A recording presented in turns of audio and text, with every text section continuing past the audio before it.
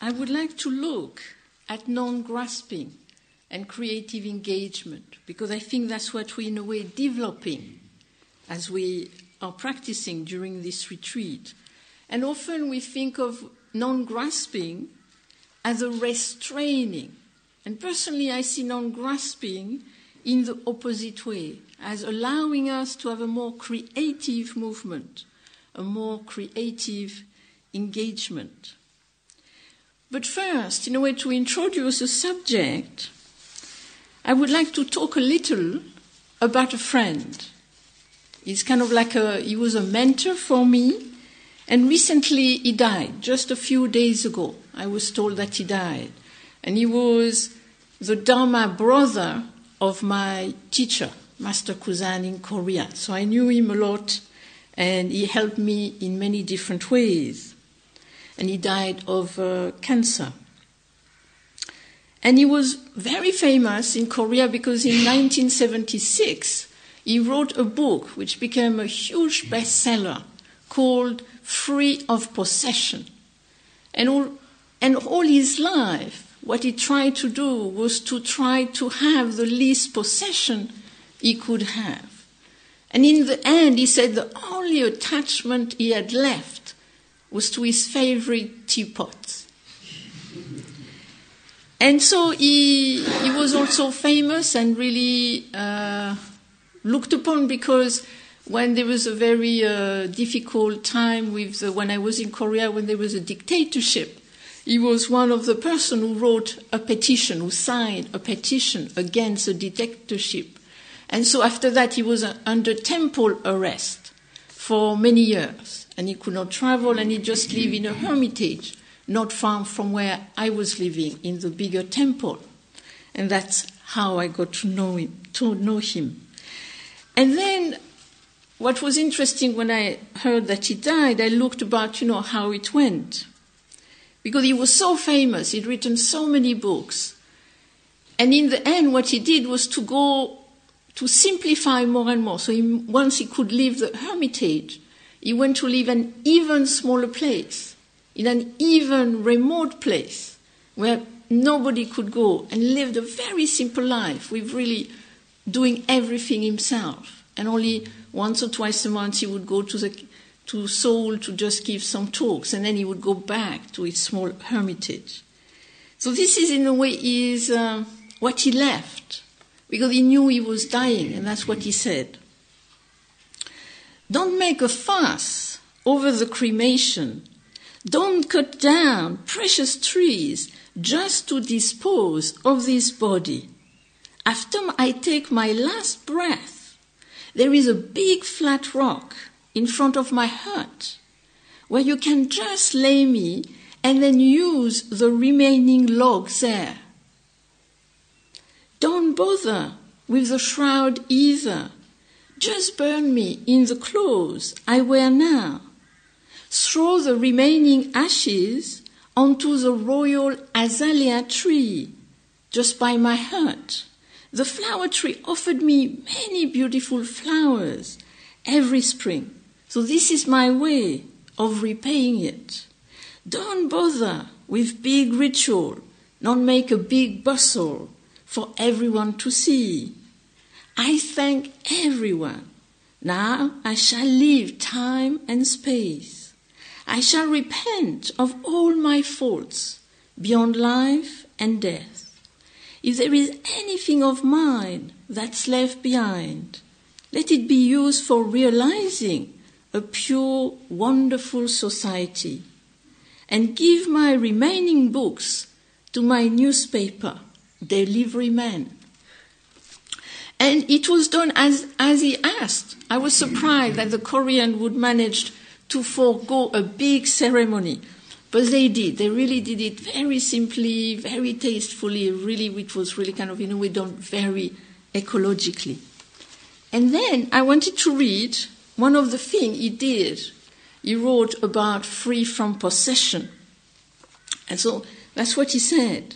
We accumulate things because we need them. But sometimes our things cause us great aggravation. Thus, to possess something can mean to be possessed by that thing. When the things we accumulated through need have actually bound our freedom, we can say that subject and object have traded places, and we become the object of our possession. And that's what I want to look at this evening, is in a way to see the difference between, in a way, the fact that we think we hold something, we think we get something, we think we have something, but actually a lot of the time this thing has us. So that in a way we grasp at something, and often by grasping at that something, we reduce ourselves to it. We limit ourselves to it, and then often we magnify it. And to me, what we do in meditation is really to develop de-grasping. So that instead of kind of grasping and in a way being kind of owned by our possession, by what we are attached to, by what we're grasping at, actually we creatively engage with what we encounter. So it's not kind of like that we kind of retire from the world, or it's not like we negate things, but that we start to have a different relationship with what we have, with what we use, with what we encounter. And if I can give a kind of, in a way, a brief example of what I mean, the difference between, in a way, grasping and creative engagement. Many years ago, when we came back to England, it was after 1985, and Stephen and I, we were very, very poor. We really had no money whatsoever. And then after a year or two, we had a little more money. And we managed finally to have about £300. And then a friend of ours were leaving, said, "Oh, we're leaving to go back to America. We have this old car. Do you want it? You know, £300. We thought, well, why not? You know, we're a bit in countryside. We need, yeah, why not? And then it will be helpful for them. So we bought the car. And then maybe 2 months later, we in one of these Devon Lane. I don't know if you noticed, but you generally don't see very much. And then often you kind of have kind of slight accident. And so we kind of come up to this place, and the car come, and we come, and it's a little muddy, so we can very gently, softly bang into each other. And they had a new car. And the only thing they had on this new car was just a slight kind of thing on their light, one light. Our car was total. It was like kind of like cardboard. Everything came inside the car. It was just like totally, utterly total. And we thought, it is impermanent. But more than that, we felt so lucky we had this accident at such a slow speed. Because we realized if we had it in a highway, we would have been finished and I would not be here. And so in a way I could see, if I had attached to the car or to the fear of having been in that car, I could have really kind of made myself very miserable. Instead, we looked at each other and we said, that was a good one. You know? This was not a bad idea. So in a way, what is interesting with this grasping is that what you can see is that generally there is this effect. You grasp at something, and generally it makes you exaggerate. And often you go into, this is awful, this is terrible, and then you generally end up with, I cannot stand it. And if you go into that, then it's so difficult. But if you look, generally you are grasping at something, and that is really kind of making the thing you grasp at bigger than you. I think it's like when you say, I have a problem. I have this problem forever after. It's awful. It's my whole life is this problem. And that's grasping. Creative engagement is saying, something is difficult in my life. How can I be with this difficult thing? What are the conditions that give rise to it? How can I be with it in a creative way? Another thing we do when we grasp is that we proliferate. And generally we do this especially with things we like. At the moment, the weather is not bad, and so I presume lots of you have been walking outside, and I presume you have been enjoying the flowers. There is lots of flowers everywhere. And especially if you are gardeners, you might have done, ooh, I like these daffodils. They're multi-petaled, miniature daffodil. Wow, they're amazing. I want these daffodils. How can I get these daffodils? I can't really pick them now because people might see me. No, I can't really do that. Where could I get them? Who could I ask? Where could I plant them in my garden? And by then, I'm really not with the daffodil. I am not with the beauty of it. I am in the possession of it. I am in the acquiring of it. And to me, this is kind of two things which really make a sign. It's like a kind of a signpost saying, if you experience exaggeration, generally it's a signpost saying grasping is going on. If there is this kind of abstract proliferation, again, another signpost. I am grasping here at something. And what is, I think, to me, most dramatic with grasping is that it reduces our potential. Because as soon as we grasp at something, we just kind of identify and we reduce ourselves to that. And then it's kind of like very tight and very painful. And to me, the meditation, that's why the openness is so important, to open the vista, to have a more multi-perspectival kind of vision. So we see ourselves in the world in a much wider way, instead of this very tight, kind of being either reduced to a thought, to a feeling, to a sensation, to whatever we come in contact with. And I think what is very important with grasping is to see if you grasp because you like something, will give the same power of exaggeration, proliferation than if you don't like something and push it away. Think of maybe if you have trouble with somebody. Somebody says something to you and it's painful, it's hurtful, or they misunderstand you, or whatever it is, and you feel kind of, a bit upset. And then you cannot stop thinking about it. They did this, they said this, how could they? And really, they always do this, and really, I don't know if I really want to meet them again, and really, they're really nasty, and you keep thinking about it. You go home, you do your washing up, you cook, you are with your children, and you keep thinking about it. You go to bed, you keep thinking about it. But the person has not asked to be in your head. You have the feeling that the person is in your head, and they intentionally in your head, and it's their fault if they're in your head. But they're in your head because you're grasping at it. Instead of, in a way, creatively engaging with what did they say, what can I do about it, how can I be with this situation. And so now I like to look at kind of 3 different things we can grasp at. The first one is sounds. We kind of hear a sound, and then we kind of often, I like it, I don't like it, and then often we kind of go into kind of story around it. And it's interesting, a sound you like, you can feel. We hear this way, there is this beautiful little tweety bird.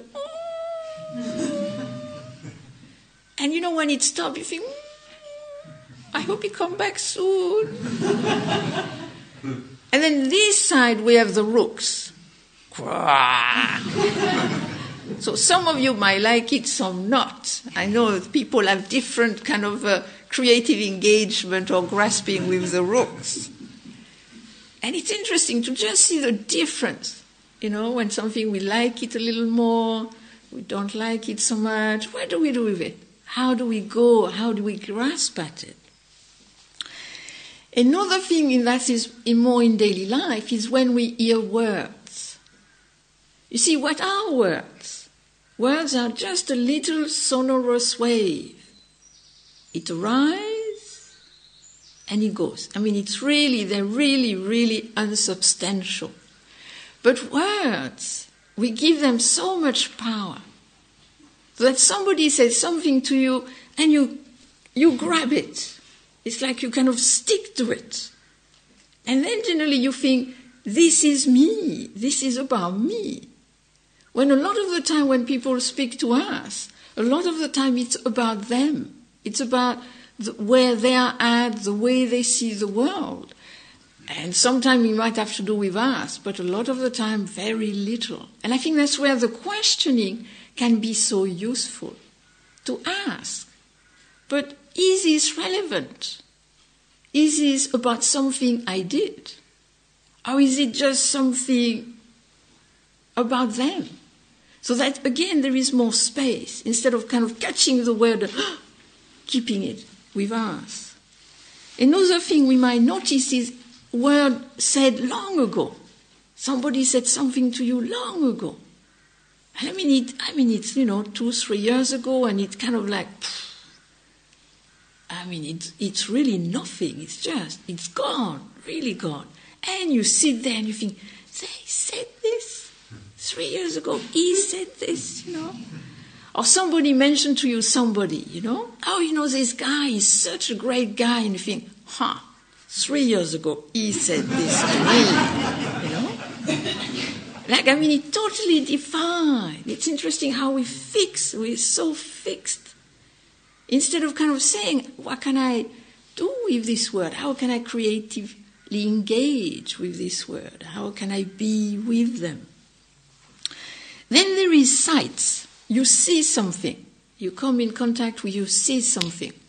And this morning, and possibly many mornings when it's not raining, there is this side, there is this beautiful sunrise, beautiful dawn, beautiful color. And so you can see this beautiful dawn and just appreciate it, just creatively engage with it, that we're lucky to be able to see this beautiful color at dawn. But if we grasp at it, we kind of, I want to see it, I want to stay longer, meditation late, it's so nice, And if it rains tomorrow, I won't have it, so I must stay longer now with it, I kind of, again, there is, I want more of it. I want to keep it. Instead of just really being with it the time we can sit. And then generally we can't stay forever with the dawn. It changes. And we have to do something. We have to go to the bathroom or whatever. Or if we see something like a rubbish, if we kind of see the kind of some rubbish or something we don't like, who put it there? How come this is there at Gaia House? This should not be in a meditation center. But you don't get close, just in case it jumps. And again, how can we be with things which are a little ugly or a little unpleasant? For 10 years, I used to be a house cleaner. And that was one of my great teaching. And one of the things I had in aura, that was my great aura, my great fear, was that there would be a big one in the toilet. So I would kind of go to wash the bathroom, and I kind of open the thing, and nothing, it's great. And then one day, I had to do it, and so I go there, I open the thing, and there is a huge one. And I see it. And I think, this is a form which has arisen upon conditions. But still, I have to flush it, which I did. But to me, what was interesting in that moment, there was no grasping. There was just being with the thing as it was. And there was just creative engagement of dealing with it as a house cleaner. I had to deal with it, but there was no exaggeration, no proliferation. And so I think this is what kind of we're trying to do, is we're really aware of things, we come in contact, but in a different way. Then there is taste. And that's the last thing you have here, you know. And you had even kind of a flapjack today, I heard, you know. Flapjack! Ooh, but I am back of the queue. Will there be any left for me? Or if you're in the front of the queue, do I take 2 or 3? You know, like generally if we think it's good, immediately we want more. I mean, if it's bad, how can I get rid of it? This is kind of, you kind of have these two kind of like position. And it's not kind of, creative engagement is not about judging, but it's really about seeing the movement of the mind. Seeing, you know, do I go toward grasping, do I go toward rejecting, or do I creatively engage?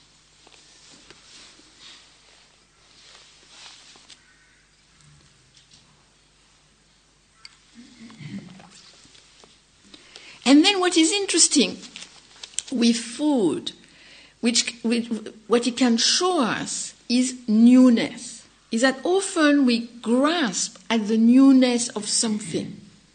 So not only do we grasp at thing, we also grasp at the fact that it's new. So for example, with food, it's very obvious. You eat something for the first time, and it's delicious, and you think, wow, this is the greatest thing in the universe. And then what do? The next day you want to have exactly the same thing. So you have exactly the same thing, this amazing, exotic kind of dish. And the second time around, it's okay, but it's not. Doesn't have this, wow, this is amazing. And I think it's very important to see how we then grasp at the excitement, the newness. But the newness comes because of the comparison. You never had it before. And now you have it. Achan Cha, a great master, used to say, you know, if you had asparagus every day, I mean, for him it was if you had bamboo shoot every day, then it would not be special anymore. Because it would be, oh, bamboo shoot again, you know.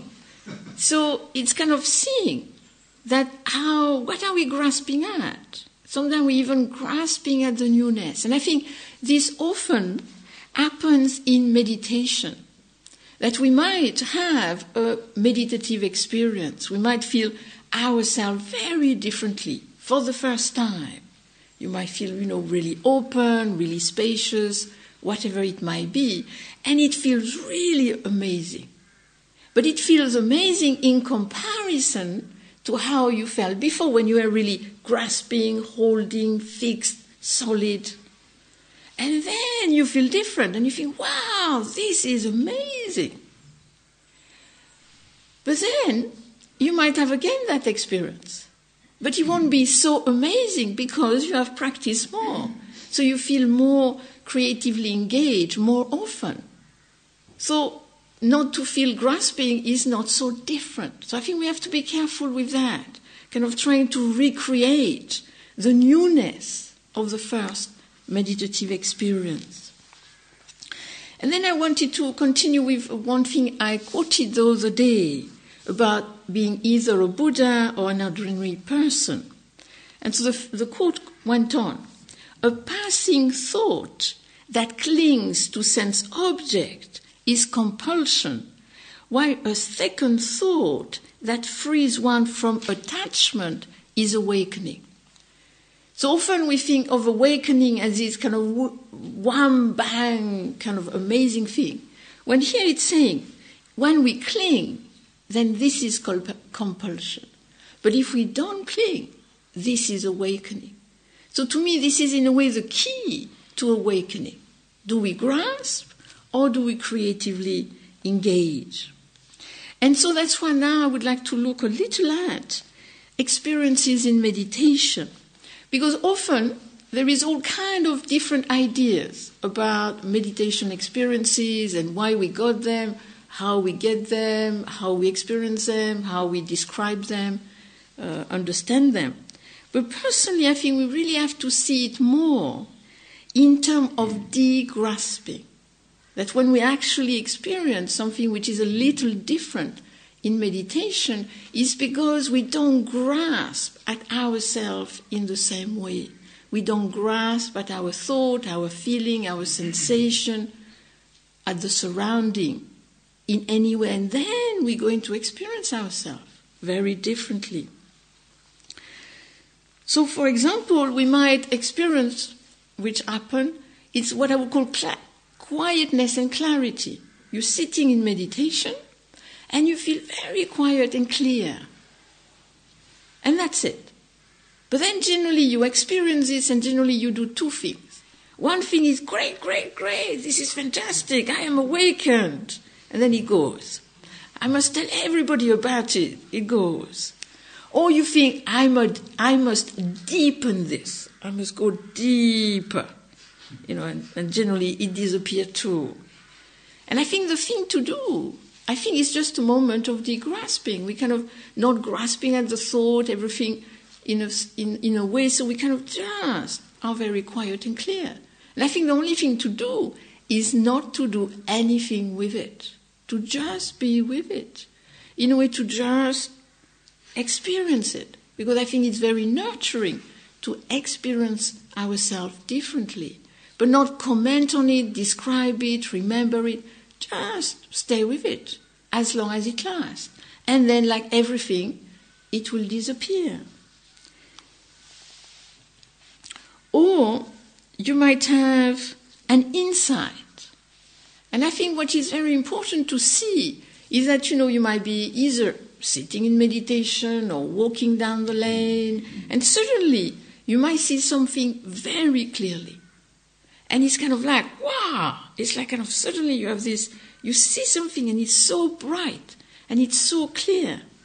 And it's generally not something extraordinary, but it's just that you did not see it before. In a way, it's like you had a veil. And then now you really see it. Like, for example, myself, when I talked about suddenly seeing I was self-centered, it was so clear.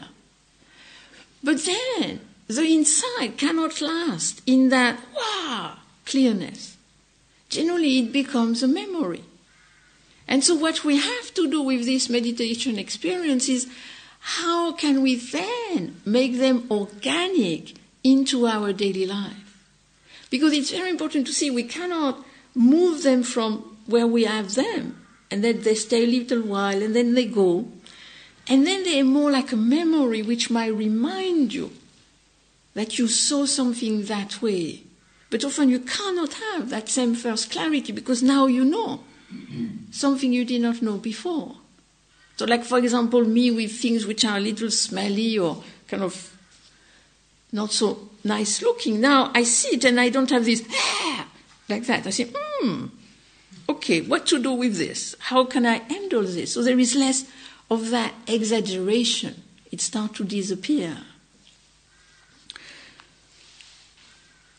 Or you can have like a mystical experience. You can suddenly have this kind of, then it's kind of very buoyant. Generally one feels very excited and one kind of, there are different times. You might suddenly feel that, for example, in the Zen tradition, feel that everybody has a Buddha nature. But every single person has a Buddha nature. Everybody is a Buddha. And generally, kind of, it's very uplifting. But again, this is a moment. It might last a few minutes, last an hour or two, and then it will go. And then the challenge is when you go back home, when you meet your neighbor, can you see that he too has a Buddha nature? So I think it's very important that we have these experiences. They come, they go, we have the memory of them, and then the challenge is to really integrate them in our daily life, that they make a difference to the way we see the world, we relate to others. And then sometime we might have more an experience of emptying, of like kind of suddenly we feel our whole body and mind just kind of like losing the border and kind of feeling very spacious, very open. And sometimes we can be very frightened Like once I had this young man saying to me, but I don't exist. And I said, you are here. You exist. I can see you. You have not disappeared. So it doesn't mean we don't have that experience, but I think we have to see is that generally we feel ourselves very fixed, very solid, very separate. And then if we don't grasp so much at our sense of self, at our thought, feeling, sensation, at the contact, then we will experience ourselves in a much more open, spacious way. So I think at one level it's not extraordinary. It doesn't mean we don't exist, but it could mean that we could exist differently. When I was in Korea, you had these 3 monks who really wanted to practice really hard. So they went up to a hermitage and they practiced day and night. And one of them has a big experience of emptiness. I am empty, everything is empty. So he rushed down the mountain, go to the master and said, Master, I am awakened, everything is empty. So the master take his huge wooden stick, hit him on the shoulder, the monk goes, ah! You see, not everything is empty. Go back to the mountain. But the guy was not convinced because it was so amazing. So he goes to the next master. Next master does exactly the same thing.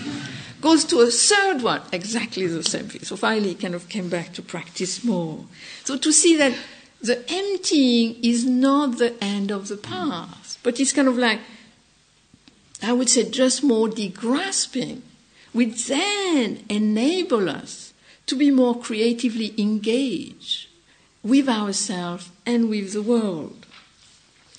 Then another experience we might have is when we feel the heart opening. And that, I think, is a wonderful feeling. You're sitting in meditation, and then suddenly you feel your heart really wide open, and it feels so warm. And you might even say to yourself, I have no problem with nobody, but really nobody whatsoever. In that moment, there is nobody I could not love. And it's quite an amazing feeling because generally you think, yeah, I love people, but maybe not that one, and possibly not that one, but yes, But then you feel you love everybody. So it's an amazing experience. But then it passes. And then the challenge is when you go back home, how can you find a way to remain stable and to open to yourself, to open to others? And so I think that what happens when we kind of do meditation is because we're grasping less. I would say there is less fixed identification. For example, once I was leading a retreat, and this young man came very excited. And he said, this is fantastic. I am having this amazing experience. And I said, what's happening? He said, I am not my thought.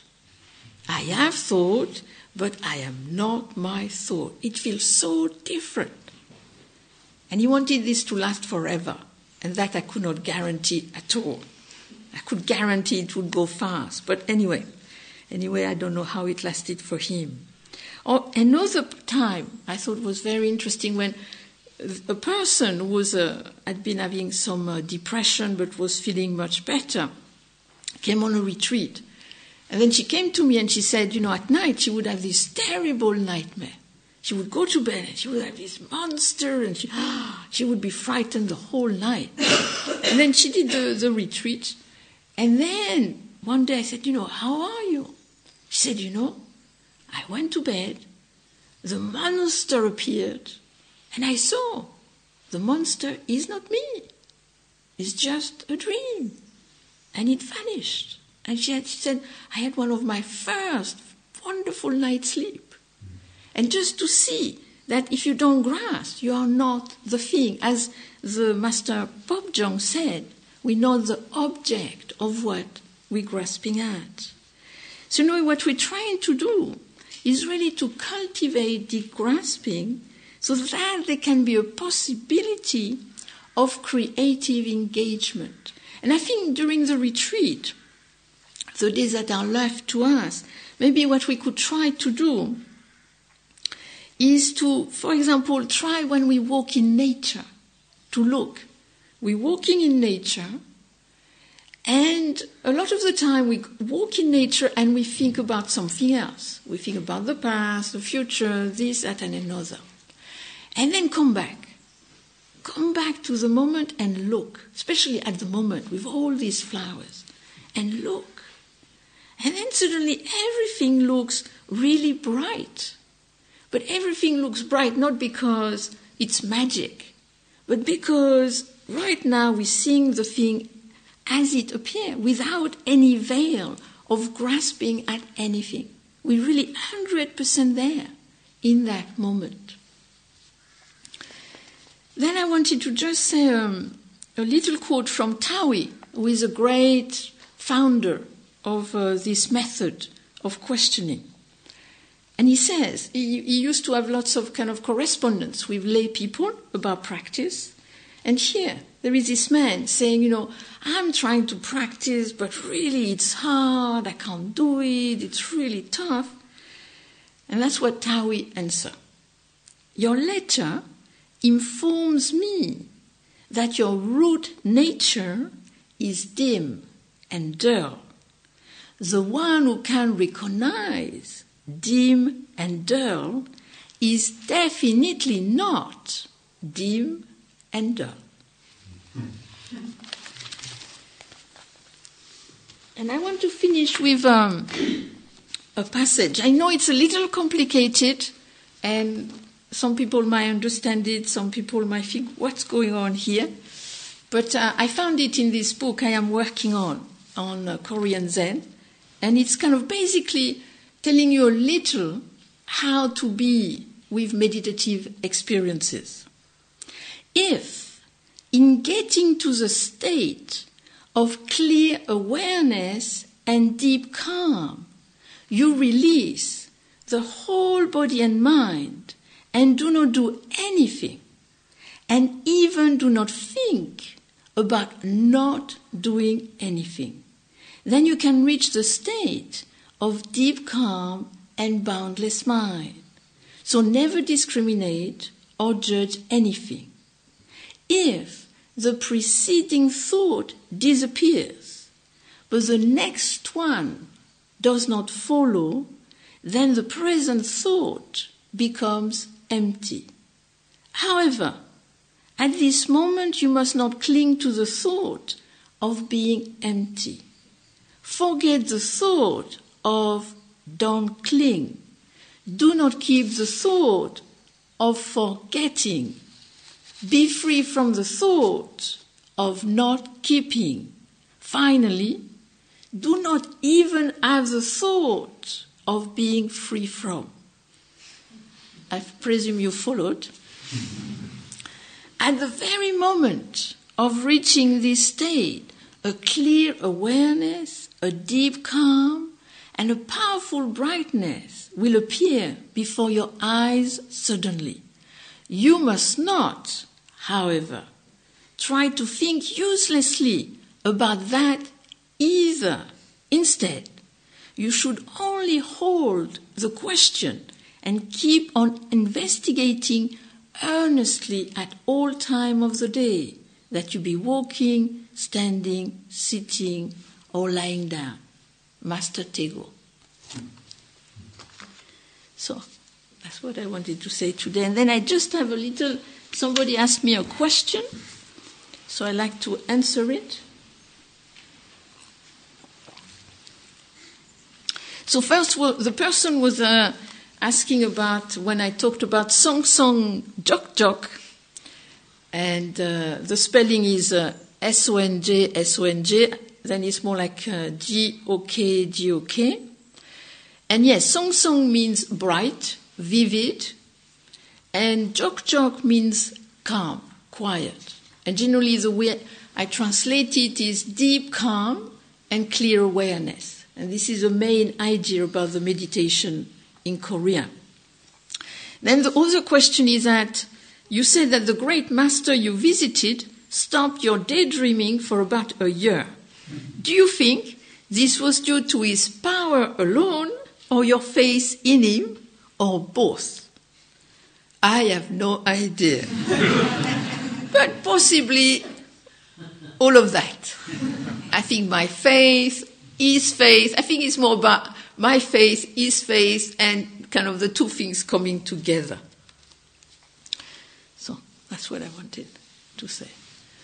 Are there any questions or comments?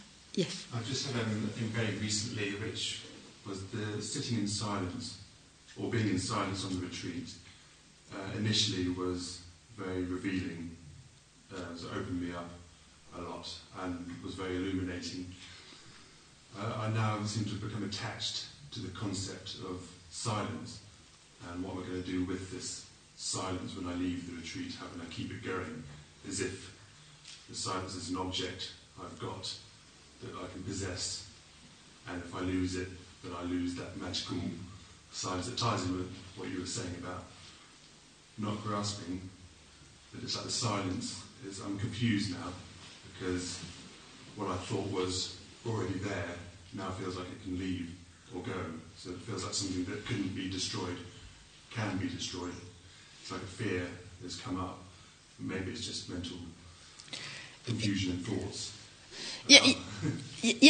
I think, it is, I think, often the experience we have that, you come first, the silence is maybe a little strange for some people, and then you can really enjoy it, because it's kind of nice to be with people who have the same intention, but be in a very quiet, very supportive space can be very special. And I think a lot of people who come to Gaia House enjoy it.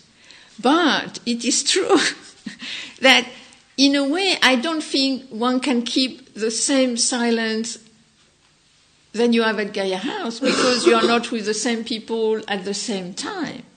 But it doesn't mean that what this silence, the way the silence nurtures you, you cannot take that with you. So I think it's more to see that if you want to have the silence of Gaia House, you have to stay here.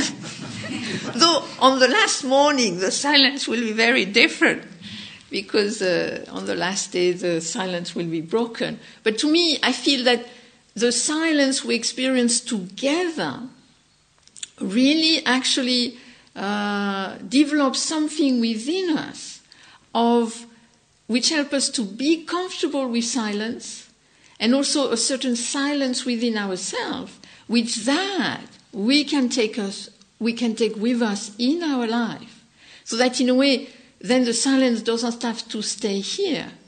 And one see that was that silence, and then now I have another silence within me, and I can take in my life.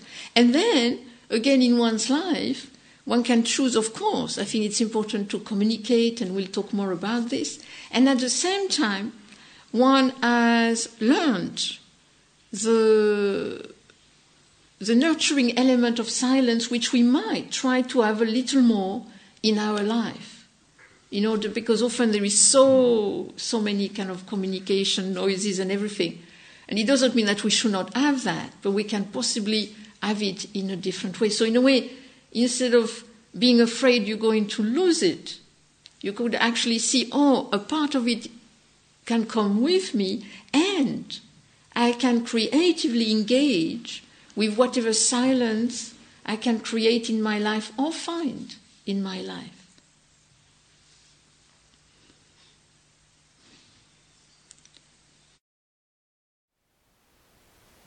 Thank you for listening. To learn how you can support the teachers and Dharma Seed, please visit dharmaseed.org/donate.